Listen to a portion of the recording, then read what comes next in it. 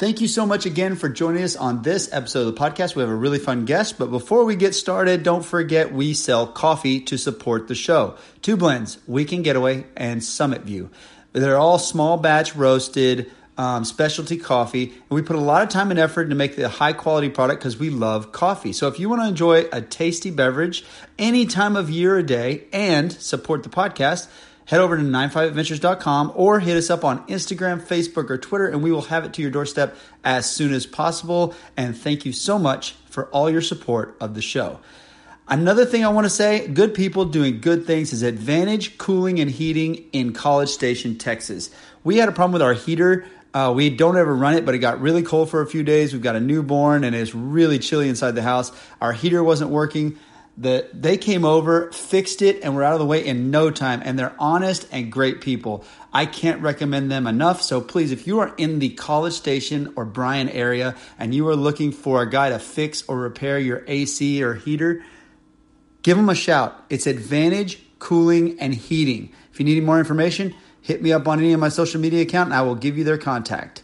All right, let's move on to the guest of this episode. It is Gino Gotelli. He is an action sports photographer, really all-around photographer, but he focuses on action sports in the San Diego area, and he will travel everywhere, as you'll hear in this episode. But he is a phenomenal photographer. I really enjoyed getting to talk to him. It was fantastic. So please enjoy this awesome episode with Gino Gotelli.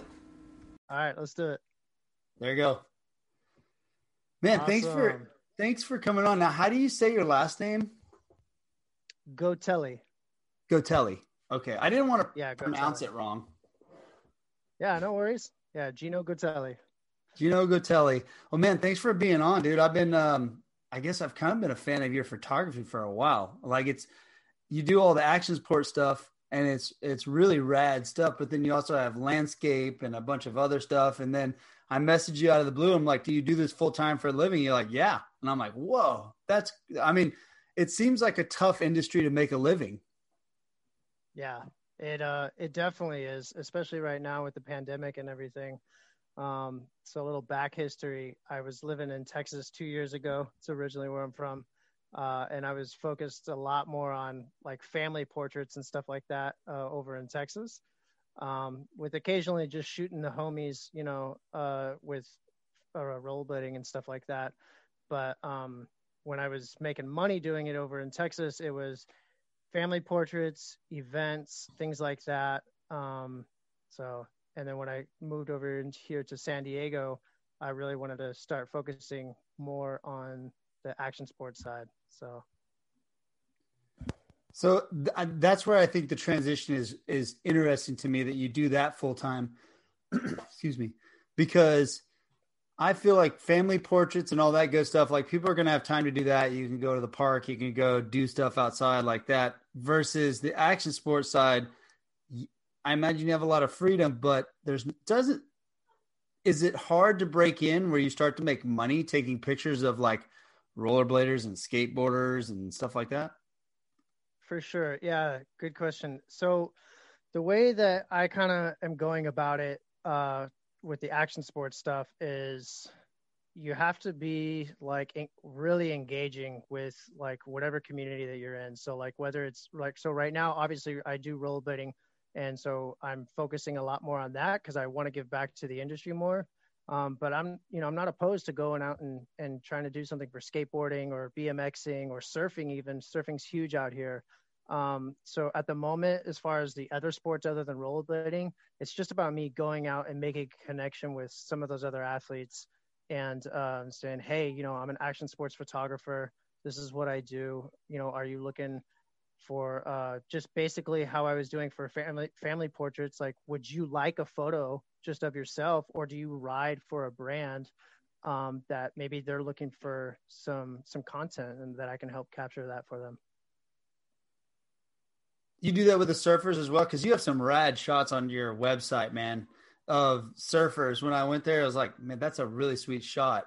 Like, I don't know if it's from a drone or how you do that. Yeah. So that recent one, I was actually on a pier. I don't have an underwater housing unit at the moment, but I was just at Oceanside Pier and my wife and I were just walking up and down. I brought my camera, and the surfers were out that day. The waves are really nice, and this one guy was just coming towards me, and I just happened to be at like this really good angle. And I don't surf personally. I think it's gnarly. I would love to learn how to do it, but I know how to take photos, and so I was like, hang on just a second. My dogs are acting stupid. No worries, brother. You're good.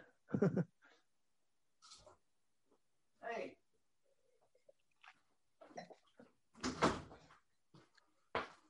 Okay, that's a fun one for the deal. All they're going to hear, like, over you talking this awesome thing is the freaking dogs howling at a siren going by. No worries, dude. Yeah, I had to close my windows because I'm in downtown San Diego, and I never know when, an alarm or something's going to go off. It's pretty loud sometimes. So, well, what was we're I in saying? like a little tiny suburb here in College Station, and it's like nothing ever happens, and a siren goes by, and my pointer can't help himself but to howl.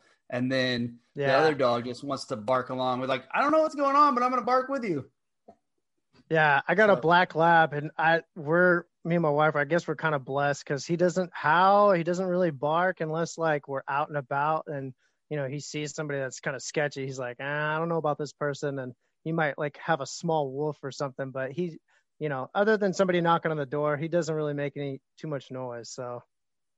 That's awesome. We'll go. Okay. So pick back up with how you get these surfers and get them to take pictures and all that good stuff.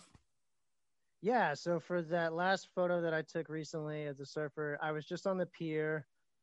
He was coming towards me on the wave, and I had my camera set up basically like in a high burst mode, and I just kind of tracked him as he was coming through the wave. And I was just fired off a shot, a bunch of shots actually, and one of them just turned out to be really sick that I liked, and took it into Photoshop, and then just worked my magic, I guess, and it came out to be the way that it did, and I liked it a lot. And so I got a lot of good feedback on it. And one of my homies here, Hayden, he surfs as well, and he was giving me the critiques of like what surfers kind of look for as far as what a good image is, because like I said, I don't really surf.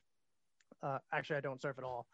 And I was like, I asked him, I was like, is this a good photo? Because to me as a photographer, I think it looks good, but he was saying like, yeah, the way that the guy's like carving out of the wave, the fins they're showing and stuff like that, like it's a good perspective. There's some other shots that like you kind of want to show like the barrel or the wave like from a lower perspective and stuff like that. And that just sometimes takes like getting into the water, which I said, like I don't have an underwater housing unit at the moment. So, but that's definitely something that I would love to get into a lot more. And it's just about going to approach these guys like out at the beach and being like, hey, I'm a photographer. Are you looking for some shots and stuff like that? There's a company that is a new company recently. It's like San Diego Surfers. They have like this app that is trying to connect surfers with videographers and photographers and things like that, so that it is a little bit more accessible for guys that just want to get either some video shots or some photos and stuff like that. So I've been wanting to do that to see how that can kind of help out my business as well. That's a pretty rad idea. I mean, I think that's kind of cool for skateboarders and rollerbladers tend to have their homies there that they can videotape, but surfers, it's a little tough because everybody's out surfing. Who's going to go out there and videotape? You got to get in the water, and you have to have some pretty expensive equipment from what I hear. Yeah. The housing unit itself is just like $1,300. And then, on top of the camera equipment that you have to already have and stuff. So I feel like, not every surfer out there is like a sponsored surfer or stuff. But I feel like they would like to have, some video or just photography of them. I mean, who wouldn't want to have that, like, doing the thing that they love the most. So yeah. And it's pretty rad. You just fly your drone out there and take pictures of them. And then tell them about it afterwards. Yeah. So, I've done a couple of them where like I'm basically on the beach and right as they're going out. So, you're getting like that before shot of them like running into the beach and stuff like that, classic Cali surfer vibe kind of deal. And then I try to get as close as I can because like my telephoto lens doesn't go as far sometimes as like the waves are at. Because I've learned a lot about water living out here in California, and just like high tide, low tide, and things like that. Because in Dallas, where I'm originally from, we don't obviously have any of that. So I had to learn so much about like the water and stuff. And I'm like, okay, high tide, like it's way out there. The waves are going to be out there. And they're like, these guys are like 500 yards out. And with the longest telephoto lens I have is a 200 millimeter, which sometimes doesn't really do the job. So it's best for me to get on the pier if they're surfing close to a pier. That way I can kind of get at, a closer level and stuff. But occasionally I get lucky and I'll be on the beach, and filming wise is really cool. And I just kind of follow them and stuff like that. So that's pretty cool. So what brought you out to California from Dallas?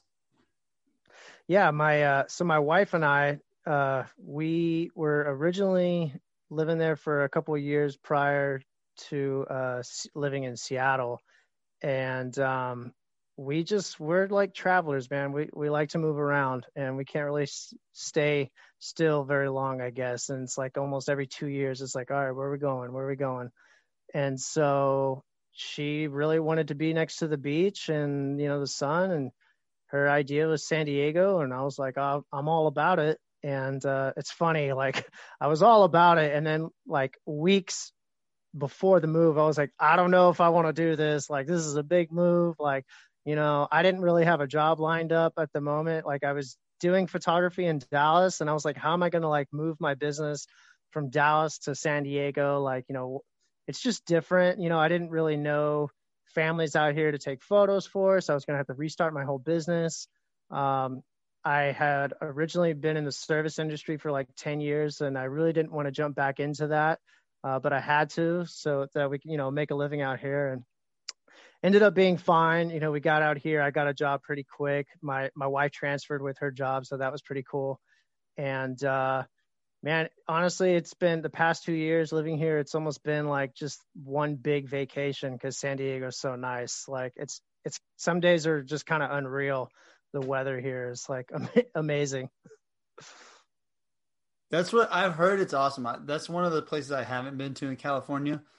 But I've heard it's just like, it's everybody goes there, wants to stay there. Yeah. We came, so like 2 years ago in January to scope the place out. It was like a couple of cloudy days. And then like the last day that we were here, when we're just checking it out to see where we were, maybe going to live, the sun came out. It was like 70 degrees, and it was perfect. Like what everybody says. And we were like, yeah, this is definitely going to be amazing. And so we got our lease and everything. We moved over here, and like the average over here is like 70 degrees and sunny. I mean, even right now, the other day we were out skating, it was 86 degrees. And I know the homies back in Dallas, they're freezing, like having skate sessions outside. And I remember what that was like. Like sometimes you go out and it's like 30 degrees, but it really feels like, 25, and you still want to skate. And yeah, that's brutal. But I felt a little lucky to be out in January with 86 degrees and sunny. So I'm a little spoiled now. Like, I'm still in shorts. I'm chilling in a t-shirt. The weather's great. Don't have to worry about like when you fall. When you fall, it hurts so much worse. When you're cold, you're like, oh, everything just broke. Yeah, dude. No, I don't have to worry about any of that. Like it's a nice day. Like imagine the nicest skate session day you've had. That's pretty much average around San Diego, and it's crazy. That's pretty awesome, man. It's kind of cool that you travel around. You just jump around and make all these different moves. So where are all the other places that you've lived? So we're living in South America, in Chile. My dad is from Chile originally. He came over to the United States in the 80s. Met my mom. My mom's from Texas originally, and I was born 88, and grew up in Dallas all my life up until about 25 or so, I want to say, or yeah, 24. And then we moved to South America for a little bit. I stayed with my uncle out there. My wife was going to school to learn to teach English for people out there. and I was going to school to learn Spanish. Actually, my dad never taught me. That's his first language, but he just never taught me growing up. And I was like, I always give him shit. I'm like, hey man, why didn't you ever teach me Spanish? And he was like, it's just different when one parent only speaks Spanish and the other one speaks English. And I was like, whatever. And and after Chile, we ended up moving to Seattle. And my mom was living up there for, actually, she still lives up in Seattle now. And we stayed there for about 3 years. And Seattle is just beautiful, man. Like the Pacific Northwest. I highly encourage anybody to go check that out once in their life for sure. I mean, if you've never been. So, and then after that, we moved back to Texas because my wife's family had some family emergencies. Her grandmother was not doing too well, so we moved back because we wanted to be closer to that, to her, so that we could spend more time with the family, and that was really good. And then when we were down in Texas, that's actually when we got married, like shortly after we returned and stuff like that. And so we've been married for about 2 years now, so going on 3. It's pretty good. So did your wife have to get another job when you moved, or did she transfer every single time and you just switched jobs every time? Yeah. So let's see. When we moved from South America to Seattle, we had no jobs lined up in Seattle. And, we were both in the service industry. So we're like, we can just get back into, waiting tables and stuff like that, which is what we did. And it was fine. Like we liked it.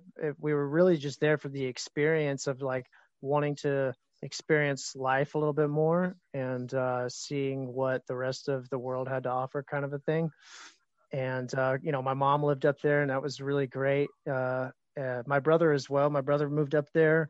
So it was just kind of a really cool experience after we all were a little bit older, out of high school and college and things like that. We're not really like planners. Like we didn't really have like, hey, we're going to buy this house and stay here for like the next, 10 or 15 years or so. Like we didn't really know what we wanted to do. And we just kind of wanted to see the world. And, we had some friends say or some friends of mine say in the past, when we went to South America, it was, me and my wife were newly together. And so they were like, man, if you can survive, your newly together relationship with a girl like in another country and stuff, like you guys are probably meant to be together and stuff. And it was really great. Like after that, we went, like I said, to Seattle, and, she got along really well with my mom. She gets along well with my dad and my stepmother, and it's just been really great. And so we got married back in Texas. Sorry, I'm kind of like jumping all over the place. That's kind of how my mind works. And then once we were married, we just decided, hey, why not San Diego? And, here we are 2 years later. Like, so that's pretty awesome that you can just jump up and do that. It's like really awesome that you can just jump up and go someplace. That's like a big fear. And like what you said, going to San Diego, you didn't know how to move your business and your job. That's a big fear when people are talking about a move to another town, much less a state. The further you go, the more scary it gets because the cultures are different. You don't know what to expect. Cost of living is way different. There's all sorts of factors in there. And you have nothing to rely on when you go as far as like you did to San Diego. Absolutely, dude. Trust me. I'm saying it and don't take it lightly. Like I was nervous as shit. Like there were some things like my wife was like, no, we can do this. I was like, oh my God. Like I'm like stressing out. I'm like, what am I going to do? Like you said, like I just said, like my whole business was in Dallas and stuff like that. And then all of a sudden, like we're going to have to start all over, which once it got going and like basically we made the move because we had already done it from Seattle and stuff like that. I was like, look, it's just like, just go take the leap of faith, just do it. Once you're there, you'll figure it out. You're an intelligent person. You know how to handle yourself. Like you can figure it out, you can just figure it out. And we did. And luckily, she was able to transfer from her job. So like, and we had, some savings and stuff like that. And we just made it work. You have to, if you, that's kind of like that thrill, the adventure of like just branching out to other places. And it is scary. I'm not going to say that it's not, but like, I think people that do it, they grow from it, and it just changes you for the better. And I've known friends that have done it, or people that, they travel and stuff like that. I think they're very well cultured in things, and it just shapes you as a person. And man, it's awesome. Does it help, like, not just the traveling part and like going to Seattle, making friends, and then Dallas back at home, but the being in the action sports stuff, but being involved in rollerblading or anything like that, skateboarding, bike riding, the communities seem to be like real tight. Like wherever you go, if you take your BMX out and you find another guy that's riding BMX, you instantly have this connection. It's the same thing with there's a lot of different things, CrossFit, like you name whatever, the jujitsu, Mm-hmm. mixed martial arts, whatever it is. But did the rollerblading stuff help you? Like you just skate around, you find other rollerbladers, you talk to people and you meet people and go that way? Or was it still a little foreign out there in San Diego? No, yeah, definitely. So even in South America, like just because I rollerbladed, like the community out there, I didn't know anybody out there, but they had a Facebook page, and I had just got on Instagram back in the day, and before I moved out there, and Josh Glowicki, actually, I don't know, do you know who Glow is? I know who he Glowicki, is. I don't Josh know Glowicki. him, but yeah. Oh, okay, yeah, but he was like, dude, you got to get on Instagram. Like, the people are like meeting up. Like, this is a great way to connect and stuff like that. And so I did, and I reached out to like, the community out in South America. I kind of knew a few people out in Seattle, so I kind of just branched out to them a little bit. They had like a Wednesday night skate, and I kind of joined that. I joined that to just kind of meet people. But definitely the sport like helped me get into these little, cliques, if you will, to just kind of make myself feel comfortable, like in the area, make some friends and things like that. That definitely helps. Because if you go into a place where you don't know anybody, maybe you're the type of person that you thrive off of that. For me, I'm like, man, I want to make some friends. I want to hang out with some peeps and stuff like that. And here in San Diego, I didn't go skate for like the first year and a half or so. Just like there were some of the guys that they skated heavily, and I just never really wanted to go skate. I don't know. I was really focused on like just me and my wife living in San Diego. We wanted to like just see it for what it was and have like an experience together and stuff. And then finally, like I was like getting more into my photography, and I was like, I kind of want to do, skate photography or action sports. I want to put my photography first again. And then the industry out here with the rollerblading is super strong, super old school bladers out here, and new school as well. And it's been really good to connect with some of those guys and just get together and be able to shoot photos and stuff like that. So How long did it take you to get out of the service industry and do this full time once you moved? So it started in Texas. I worked at a steakhouse, and I was just over it, man. If I'm going to be honest, like I was over the service industry. It was just, it's tough. And I was wanting to do photography. I knew I could do it. And I basically like took this leap of faith, and I had been talking to myself in my head. I'm like, dude, you can do this. You can. Like, there's people that would like for you to take their photos and stuff. And I quit my job, and I was just like, boom, I'm going to go do photography full on. Like I had no gigs lined up, nothing. And there was this chef, his name is Justin Yoakum, and he was an old rollerblader here in California. He lives in Houston now.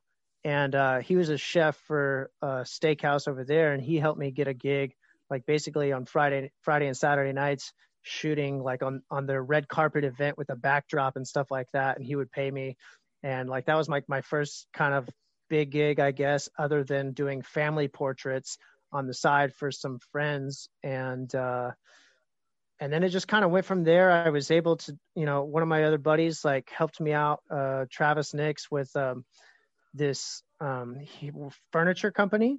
I was basically just shooting product for this high-end furniture, which was really awesome. It was like every 3 months I had to go to their warehouse and shoot a bunch of couches, some tables, like just things like, but it was all high-end stuff. And so I got paid really well, which I was like, man, this is awesome. And I was able to survive off of that for, a good year before we decided to move to San Diego. And then so we moved to San Diego. I end up actually having to go back into the service industry because like I just didn't have a way to start my business right away. And then once the pandemic hit, I was put on unemployment. I'm still on unemployment, and I was like, man, I need to have a side job. Like I need to be making some other kind of money because unemployment is not a lot, and especially out here in San Diego. So I really just was like, I had to narrow down my niche. Like I started reading a lot more business books and things like that. And I was like really trying to define myself as a photographer. And I was like, I need to do what I love. And that's like action sports. I love action sports. And so I know about rollerblading. So I wanted to focus more about that. And I love the industry. So I wanted to definitely be a part of that. And so it wasn't until I kind of made that decision to where I started making actual money doing it. So, yeah. That's pretty crazy that I think it's really cool to see people like, I always say that I've said it several times, but like the human spirit's crazy. Like if you throw an obstacle in their way, they'll just they'll figure out a way to make it happen.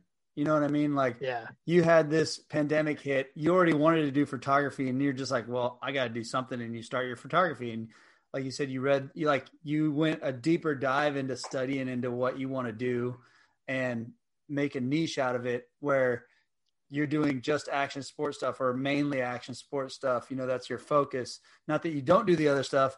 It's just, this is what I love to do. This is what I'm going to do. And this is what'll make it. And I think that bleeds through on all your photography because it seems like when you focus more on the things you enjoy doing, you just get better at that thing.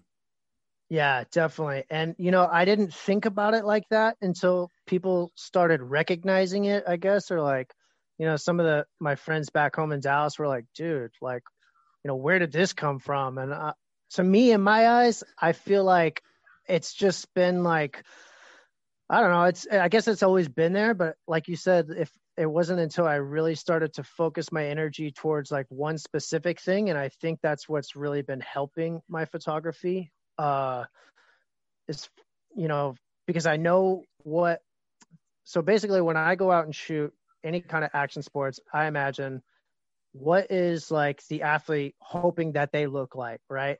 And since I've skated for the past 20 years, I know what they're hoping to look like. And that's how I kind of work with my photography is all right, this is the angle I want to go with this lighting and, the setup like this. And I think it would be cool to shoot this long instead of a fisheye because although fisheye is highly recommended in action sports and stuff, sometimes getting the overall essence of a spot and with really good lighting, man, this it's what makes it. It's just getting the clean image itself, not having to always distort with a fisheye kind of a thing. So, yeah. And I just bettered my techniques, I guess, over the years. And so I learned, more about color correcting, how to sharpen, when to sharpen, what needs to be in focus, what doesn't need to be in focus, centering your images, balance on a photo and things like that. In all those areas, I just kept learning and reading a little bit more and more to where it's just kind of coming together.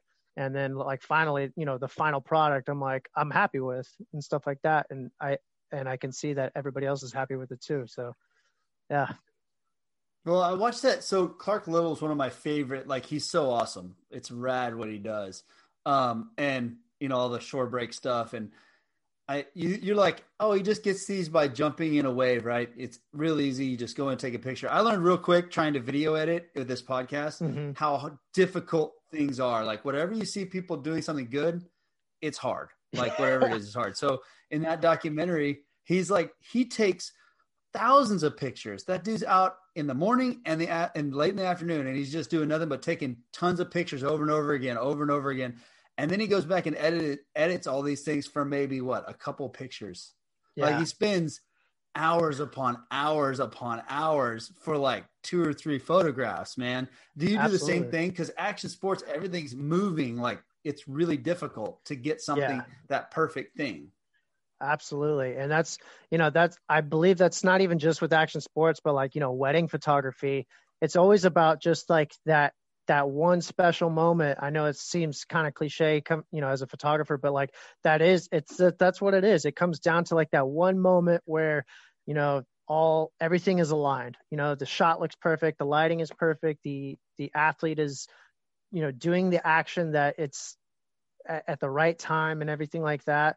And, with action sports, I do tend to shoot in a burst mode. So, it fires off about, I think my camera's like 12 or something like that. I don't even know. Like, let's say 12 frames a second or something, which is, it's fast. Anyway, so I'll fire off a bunch of shots, hoping sometimes that, I get the right shot, depending on the sport that I'm doing. So the surfing one, I had a burst mode.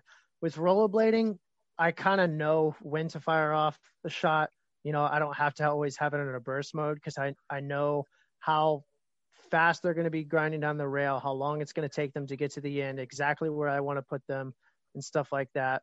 I definitely have gone out on sessions to where, I have taken 2,000 photos and I'm like, 5 of these are good. And it's kind of crazy. It just happens that way. You're like, whether it's like, because of adjusting your exposure, your aperture and things like that. The depth, like just sometimes it's all personal preference, like it's what I think is what I am happy with to put out. I've shown stuff to my wife and she's like, why don't you use this one? Or why don't you use this? Like, this is great. I'm like, I'm really hard on myself when I pick photos and stuff like that. And, when you're going out with these other skaters and stuff like that, they know exactly what a photo to them, what they want to look like, how it's supposed to look and stuff like that. Cause of, the culture and the recent magazines and stuff like that. But I think it's kind of cool. I hope that, I'm kind of bringing something new to the industry as far as like my photography. I like to think that I am, because that's, as a photographer, you do want to stand out. You want to be different and things like that. I will say, like, if you want to get noticed as a photographer, like that guy, like you have to go out all the time and shoot. I mean, if you're going to be inside editing thousands of photos, maybe today is the day that the waves are the biggest and, all the surfers are out, but I'm not out there, then they're never going to know who I am. I mean, that's like, the marketing side of it. As a photographer, you just got to be out there. You have to be, and you can promote on Facebook and Instagram and things like that. But the best key is exposure and just putting yourself physically out there in front of these athletes. Even if I go to a skate park and I'm like, I see a skateboarder doing something, they're not going to know who I am unless I go and approach them and stuff like that. And, and even though they're a different sport than what I do, like there's still kind of like a connection of like, hey, like, I know what goes on here. I know like the vibe and everything like that. So I feel comfortable. I feel like I'm in my element to approach people like that. With portrait stuff, it's different, like that's one reason why, like, I never really wanted to do weddings. People always ask like, oh, you're going to be like a wedding photographer. I was like, no way. Like I have done weddings and like, they were fine. They were for family and stuff like that. But like, I'll do it for family, real cheap. Like, don't expect like high-end wedding portrait stuff or whatever. It's just not for me. Like, that's, I feel like, I guess I'm a little edgier than that. I don't know. So it's a crazy gig if you think about it. Like, I mean, if you're doing it for somebody else, I'm just putting myself in your shoes. And I'm like, man, if you miss, or if you don't get the right photo or the photos that they want at the right time, or, I mean, people get hopped up on their weddings. I mean, it's intense, man. Like, you can't mess up this perfect day. And you're sitting there like, if something goes wrong on your end, they can never get that back. And so you're forever like chewed out by this person and you've made a bad name for Yeah. yourself. It's hot. I can see that as being crazy pressure to take photos at a wedding. Yeah. Dude, if I had a bride come on, they're like, how come you didn't capture, this moment here, or somebody complains about how their face looks and like in all the photos. I'm like, I don't like, you just don't smile. I don't know. Like and that's the other thing is people think that they smile. And I'm like, if you don't smile, like somebody has to tell you, I'm not going to tell you, but I'll take the photo. And you're like, you didn't get any of me smiling. I'm like, it's not that I didn't get any of you smiling. You just don't smile. So, like I get 12 pictures a second, lady. Yeah. You don't smile. I mean, like my dad, bless his heart, like I have tried to walk him through how to take a proper photo, and every single time he'll just close his eyes. Like he just doesn't get it. Like I'm like, Dad, like you gotta, I'm like, just keep them open. And then it's always like this awkward, like robot, like, all right, my eyes are open, nothing's natural. So if I ever take a photo of my dad, it has to be just candid, like when he's not expecting it.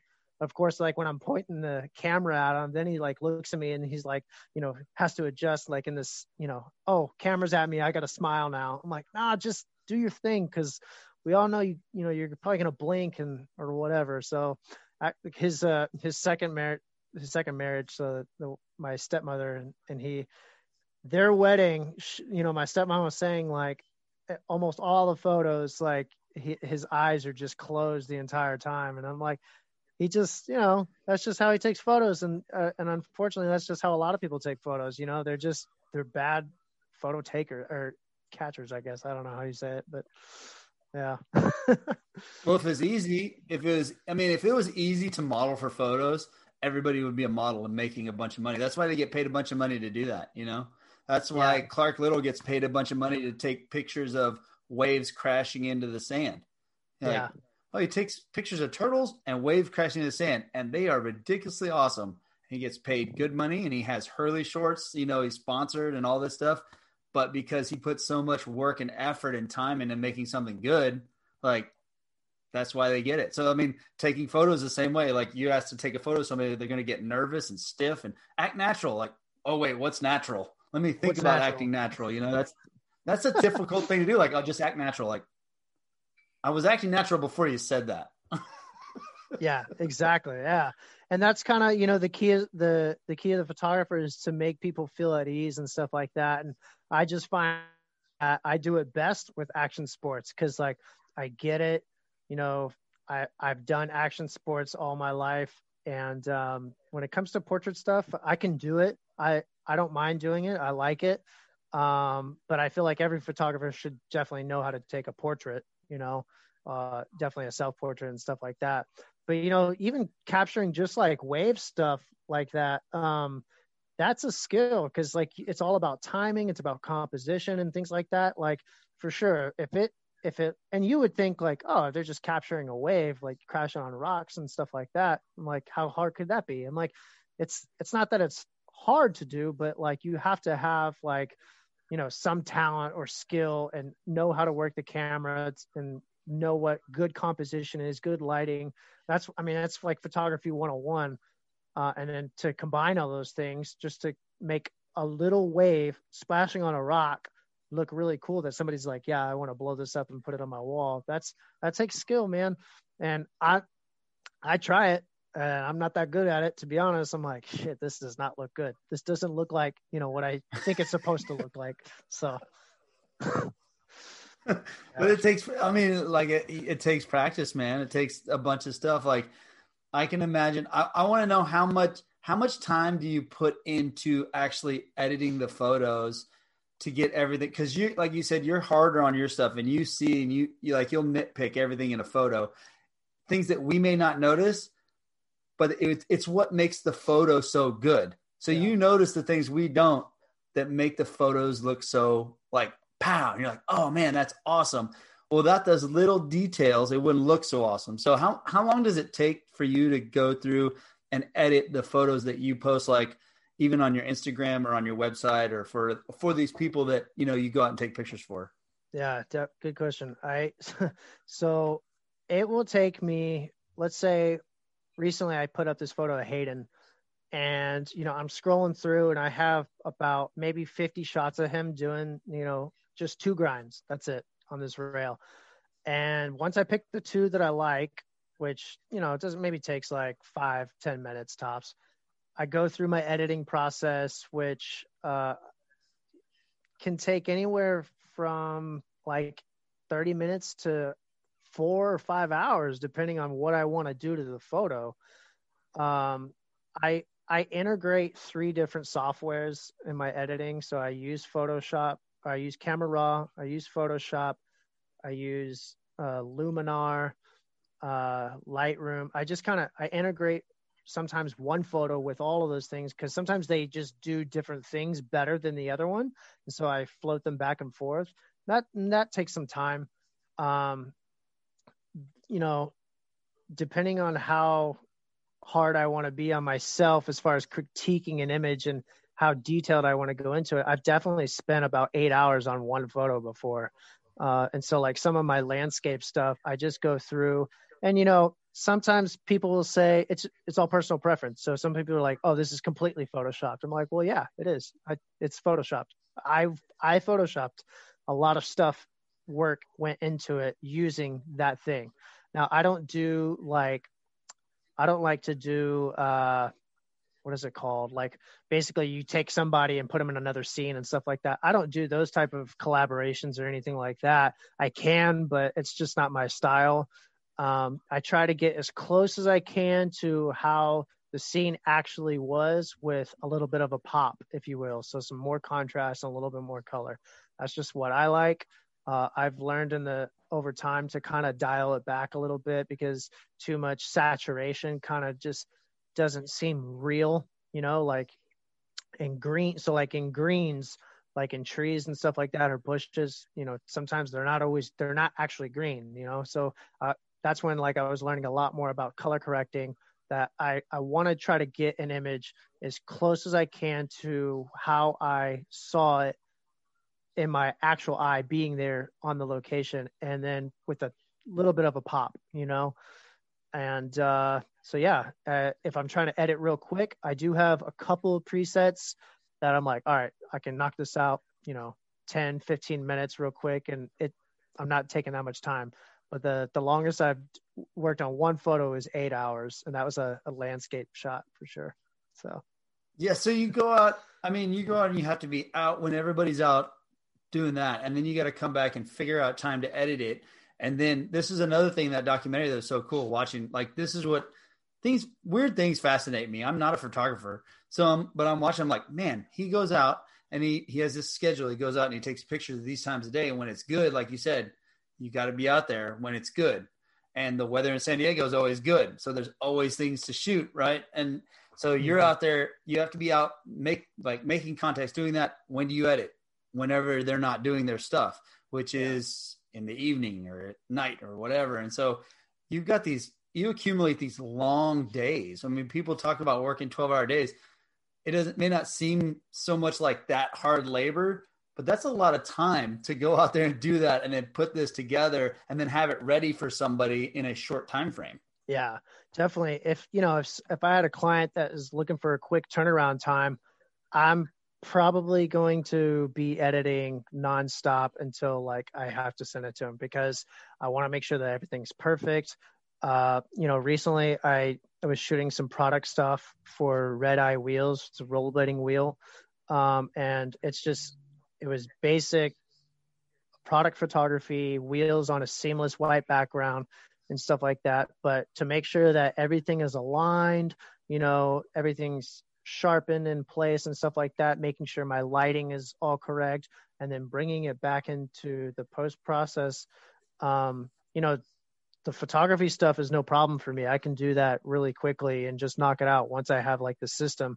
But then the editing, that took me 2 days to finish editing 8 sets of wheels, just because I wanted everything to be aligned and perfect and look simultaneous and stuff like that. And so, yeah, it took 2 days, two 5-hour days, because I gave myself a break. And I'm like, when you get to doing your own job, I mean, you set your own times. If I wanted to crush through that and work all one day, I would be 12 hours doing it. But I had a glass of wine. I went out and walked my dog, and came back, did some more editing. So I imagine you have to do that sometimes to like just to re-see the photograph, like, or the what you're looking at, like to get a fresh look at it because you've been looking at it for so long. You're like, okay, I need to take a break, come back and look at it again. yeah, definitely. I like 2-3 hours staring at a screen and then like zooming in and stuff like that. That can be like, you just get tired, man. Like, you got to give yourself a break. Go and go out. I'll walk my dog, like I said, and he's happy. Then I come back and I'm happy and stuff like that. Make some lunch or something or dinner, and and then I finish it up and the product, and I look at it. I'm like, I'm happy with it. Send it over, and I think they were happy with it. So yeah. Awesome, dude. It's just fascinating to me all the way around. Like all that stuff, like how much time and effort you put into it. How do you get involved with all of these, like all these different companies? Do you reach out to them, or is it just people that you've known through the industry? Yeah, I've reached out. So my biggest one that I did last year was for Power Slide. And so basically what happened is that there was like a small competition that happened kind of like when pandemic all kind of started. So it was kind of like, we're not really trying to gather a bunch of people and stuff, but it happened anyways. And so I was taking photos, and there was just this guy. I knew he was sponsored and stuff like that, and he's a really good skater too. And like, I wasn't skating myself. And so when he was doing tricks, I just ran over to him and was like, hey, do you mind doing that trick again? I thought it was dope. And he did the trick on the quarter pipe. And then I sent that image over to his sponsor, and I was like, hey, would you be interested in purchasing this image for some advertisement for your business or whatever? They weren't interested just because it was at a skate park. I think they focus a little bit more like on the actual like urban street and stuff like that, or for whatever reason. But they were looking for a photographer in the United States because they were based out of Germany. And they asked me if I lived in LA. I was like, oh, I live in San Diego, actually. And they were like, oh, well, San Diego's pretty beautiful, right? And I was like, it's amazing. Are you kidding? Palm trees everywhere, beach, everything. And all off of this one photo, they're like, yeah, we'd like to send you some product. And if you can get some models to use the product and do a photo shoot, what do you charge? And to be honest, I was a little blown away that it just took like one photo out of nowhere. Cause my buddy Steve was like, dude, I took another photo that I just put up of a guy, and he was like, no, man, like that photo, you could have gotten paid. And I was like, all right, well, I don't know. Like I never really like reached out to like a sport company like that. And so he was like, no, like, if they are somebody, like if they're sponsored or something, like you should be getting paid for that content. I was like, okay. And so after that, when I sent in that photo, it was just crazy. He was like, yeah, we'll send you some product. If you can just get the models and, do the photo shoot, what do you charge? And I was like, wow, that's pretty crazy. And I threw him a number, and actually I split that number in half because I was like, hey, I charge this much. And since this was the first time I've worked with them, I just kind of wanted to negotiate a deal. I was like, let's split it in half. But if you can throw me some skates as well on half the number, that'd be great. And they were like, yeah, this seems fair. Absolutely. So they send over like 9 pairs of rollerblades, and like pads and helmets and things like that. Like I have this photo of one was just like, I live in a studio apartment here in San Diego. So like literally my whole like studio was just filled with like rollerblade stuff. And I just couldn't believe it. Like, cause growing up, like as a, rollerblader, like, you always want to have free stuff from the industry and stuff like that. And, be sponsored. And that's always so cool. But so to do it in a way where like I'm giving back to the industry, and I'm like somehow was able to get skates out of it. Like it was cool that I got paid, but I was like, dude, I got free skates. Like this is so sick. And so I was like, yeah, I got paid, but like the skates though, like, cause I love to skate, and that's, and I love to take photos. I'm like, man, I literally just meshed the two, and it was just like a dream come true, man. And So I had the people lined up of like who I wanted to do the urban shoot. They wanted an urban shoot and a fitness shoot.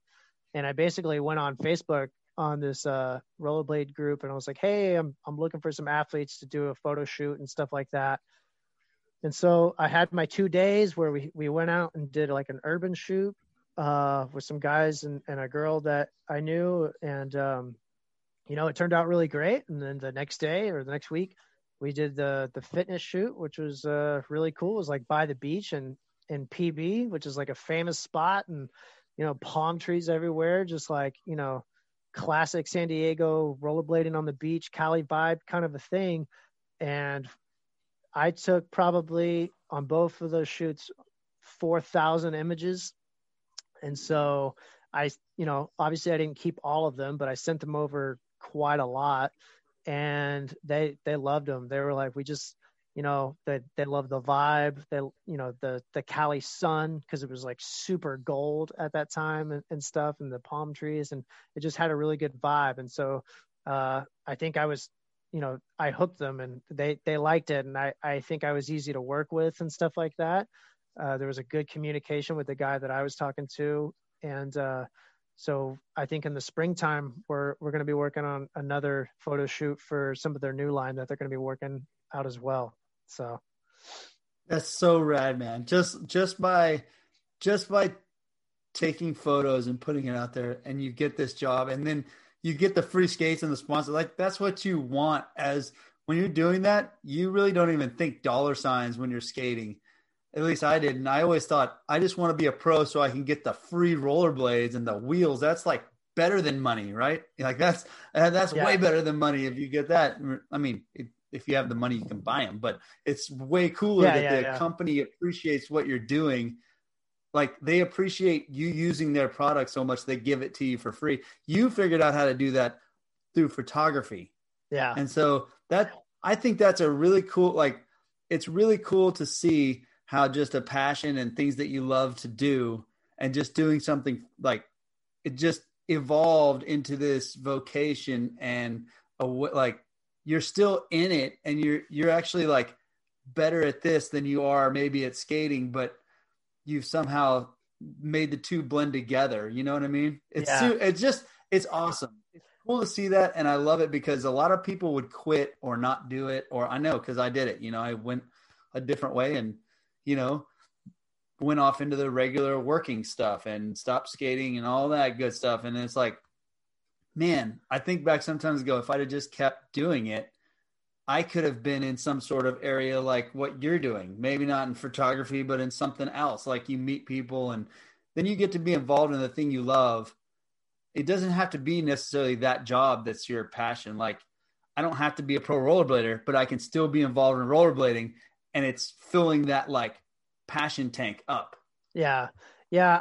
I definitely was a little sour towards the end of, like, I guess you could say, like, my rollerblading days, like when I would skate all the time, just because, like, it really wasn't taking me anywhere. I wasn't really like doing anything with it. Not that, like, I mean, like you said, I wanted to be sponsored or and stuff like that growing up. And so it really had to come to this realization that I'm like, hey, look, like, you're only as good as you are. Like, it's cool. Like, you have to accept that. And I was totally fine with that. Like, I was like, my level is here. It's never going to be here or anything like that. But I still loved the industry.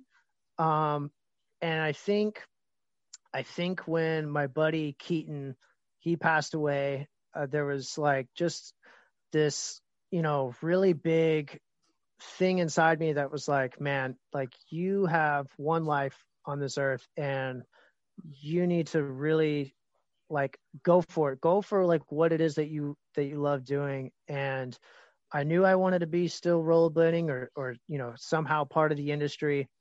And I was doing a lot more video back in the day, and I was, I focused my efforts on photography, which it like I said, I just blended the two together, and I think it's been working out pretty well so far. And it took me a while to believe in myself that I could actually do this, for a living, and to do it. I mean, it's hard to believe in yourself in something where you're like, man, there's no way. Like, I used to have super high doubts. Like, I don't know why I doubted myself a lot. And that's like, doubt is like one of the worst things to do to yourself for anybody that has dreams of doing something. Like doubts will just kill it.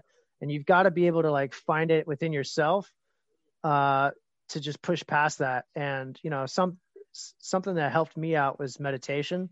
So I started meditating actually about 2 years ago when we first moved here to San Diego.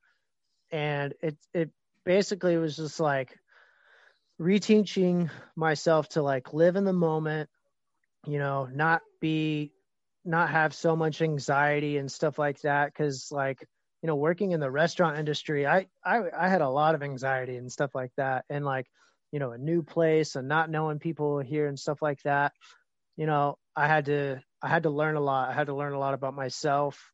So I had to grow, you know, and as soon as I started like believing in myself and trusting myself and listening to the people that were telling me like, dude, like you're good. Cause I used to hear that sometimes. And I'm like, yeah, you're just blowing smoke up my ass or whatever. Like you're just saying stuff. Like I appreciate it, but I never believed it for myself. I really didn't. And, you know, my wife was like, you don't understand. Like you have a talent, like you're talented. And like most people don't, like they don't. And like, I don't know. Like I would feel bad sometimes. I'm like, I don't like hearing that. And I just never believed in myself. And it wasn't until recently that I started, you know, having to change my mindset, and meditation helped a lot. So. Well, and it also helped like, and I'm hearing things too, and I totally believe in the meditation thing.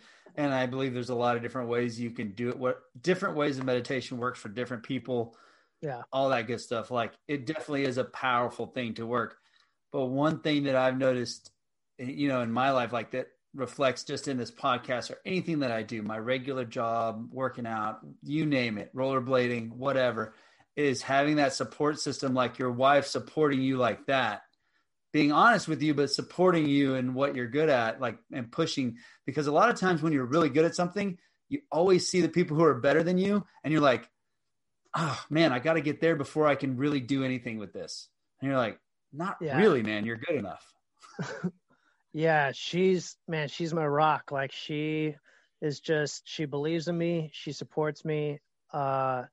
She has all the belief in the world for me, and she knows that she knows that I can do it. And, you know, I was a completely different person before I met her, and she has just made me like just so much better in my personal opinion. I'm like, man, I'm a better person because of her. I really am. And I know that my friends have told me that, my family's told me that.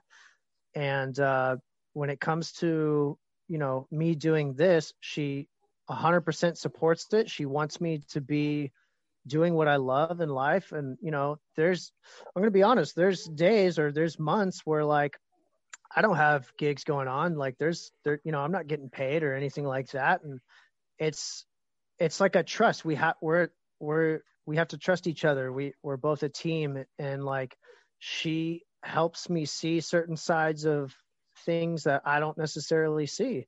And I think that's like my better half that I love about her. And because I have a certain idea of like how I want to go about things, and then she brings her perspective into it. And I'm like, okay, yeah, that makes sense, you know? And it's like it's a mutual respect thing between us. And it's better both of our lives, I think, not just in a business sense, but relationship and stuff like that. So. Dude, this is such a cool story, man. I love things like this where it all comes together, like where everything just comes together. And a lot of it has to do with, you know, you say right place, right time, but you're willing to pull the trigger and meet people. Like the foundations of what your stuff is built on is rad, man. I dig it. I dig all of it. The photos, everything. It's cool. Let everybody know where they can find you as far as like find your photos, get in touch with you, have you take some pictures of them. Like, are you willing to travel too? Like, do you travel? Yeah. All over? Will you travel to go take pictures of people?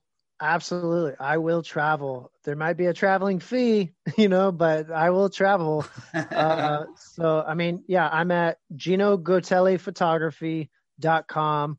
My Instagram is at Gino Gotelli, at Gino Gotelli Portraits, and at Gino Gotelli Landscapes. So I have 3 different Instagrams there. I just keep them separate. I have my website, as I said. I am on Facebook, but I don't really put much up on there. Just my website and, Instagrams. You can get me there. So. Right on. Well, I'll put all that stuff in the show notes. They can click links and when, all that stuff, post on Instagram everywhere, man, because I think your stuff's rad, dude. I'm really happy you came on. This is fun. Dude, thank you so much. I greatly appreciate it. Thank you. Oh, you bet. All right. Cheers, brother. Thank you again for joining us on this episode of the podcast. Please go support Gino and all the stuff that he is doing. And don't forget to like, rate, review, and share on all your social media platforms. It means the world to us and helps us out so much. And until the next episode, see ya.